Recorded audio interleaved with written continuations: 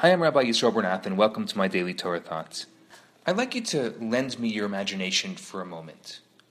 Imagine if you were God. Okay, fine, I think that's too much of an imagination. What if you were God for 1 week? What would you do? Who would you help? What punishments would you mete out? How would you handle this awesome responsibility?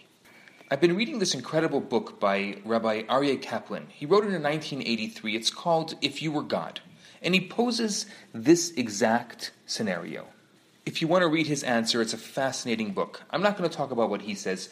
I'd like to give you my perspective for a moment. He poses it as a hypothetical question, but it's actually not hypothetical. It's reality.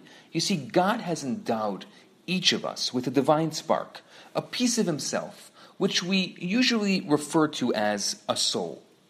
This divine spark is our true identity, our body, and the personality that comes with it are merely the vehicles through which our soul expresses itself. Our bodies are human, but our souls are divine.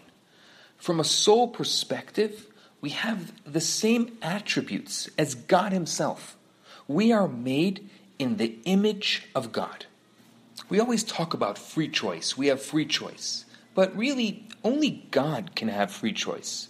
Because to have truly free choice, you have to be above any influence that may sway you to choose one path or the other. If I choose something out of peer pressure, if I choose something out of ignorance or habit, I'm not making a free choice. God alone is above any influence. From a body perspective, a human being is influenced by environment, by education, by genetics, by mood swings. That means we aren't truly free in our choices. Scientifically, we are essentially machines that will make predictable choices based on external or internal influences. But that's only according to nature. From a spiritual perspective, we aren't so one-dimensional.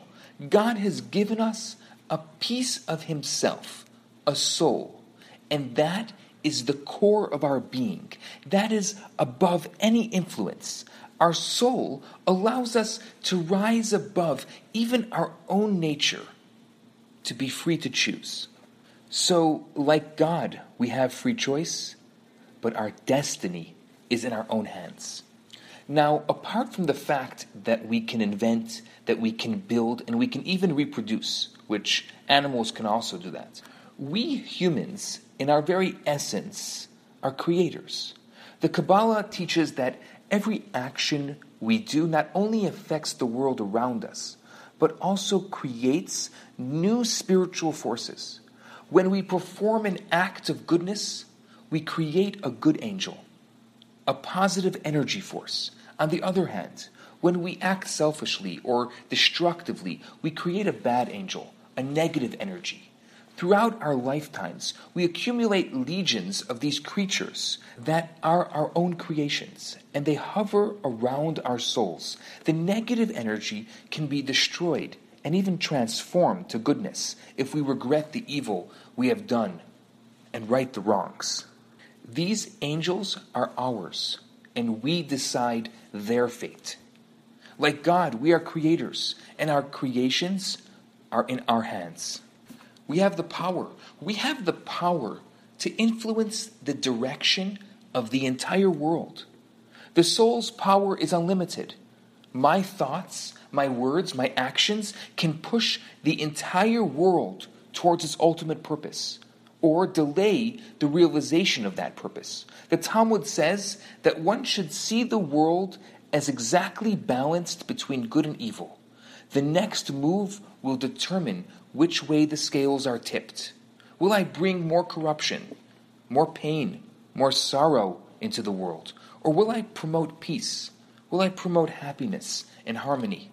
So just like God, we have free choice. We create and control our creations, and the destiny of the entire world is in our hands. God could have created us otherwise. He didn't have to give us such power, but God took a gamble. He placed the world in our hearts. In us, he invested his very self, because God trusts us to do a good job. So the question is not, what would you do if you were God? But rather, God has given you his power. What's your next move? Seize the day. Make this world a goodly and a godly place. I'm Rabbi Yisrael Bernath. Those are my thoughts for today. Have a fantastic day.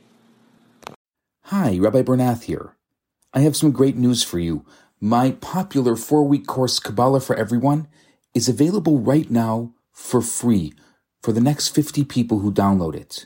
All you have to do is go to www.theloverabbi.com, scroll to the bottom of the page, and you're going to see the download button right there.